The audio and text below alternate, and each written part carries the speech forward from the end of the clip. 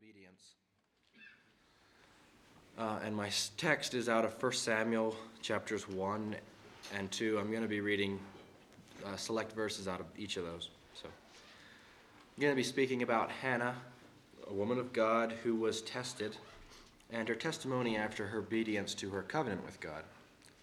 So I'm going to start reading in 1 Samuel 9 and read 9 and 10, and then I have some thoughts, and then we will continue in verse 11. So Hannah rose up after they had eaten in Shiloh, and after they had drunk. Now Eli the priest sat upon a seat by a post of the temple of the Lord.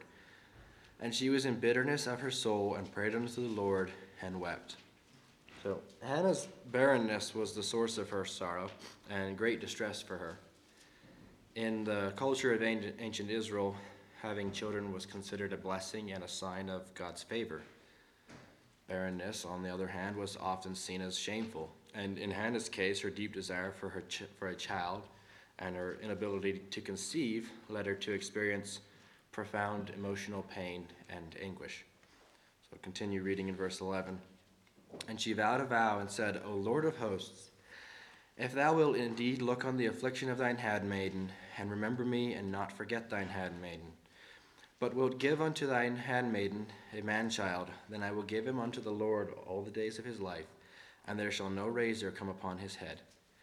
And it came to pass, as she continued praying before the Lord, that Eli marked her mouth. Now Hannah, she spake in her heart, only her lips moved.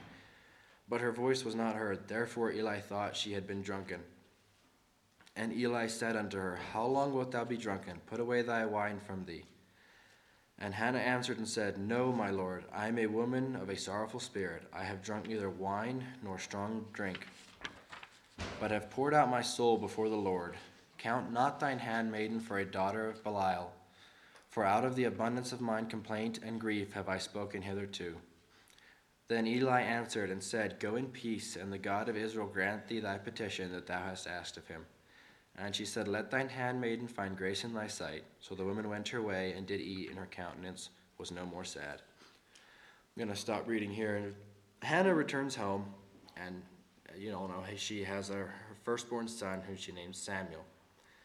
And she does not return to the temple again until he's weaned.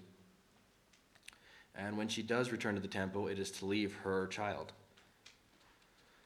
She has made a covenant with God. She is committed to leaving him for him to serve God for the rest of his days. Now this must have been incredibly hard for Hannah. As a mother, she has grown very attached to her first child, and knowing she's going to be separated from him must have been so painful for her. But instead of pitying herself or trying to find a way around or out of the covenant she made with God, she says in 1 Samuel 2, And Hannah prayed and said, My heart rejoiceth in the Lord, mine horn is exalted in the Lord.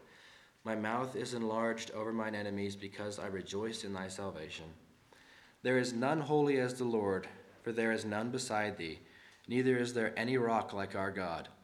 Talk no more so exceedingly proudly, let not arrogancy come out of your mouth. For the Lord is a God of knowledge, and by him actions are weighed. The bows of the mighty men are broken, they that stumbled are girded with strength. They that are full have hired out themselves for bread, and they that are hungry ceased. So that the barren hath borne 7, and she that hath many children is waxed feeble.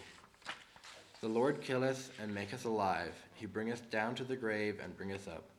The Lord maketh poor and maketh rich. He bringeth low and lifteth up.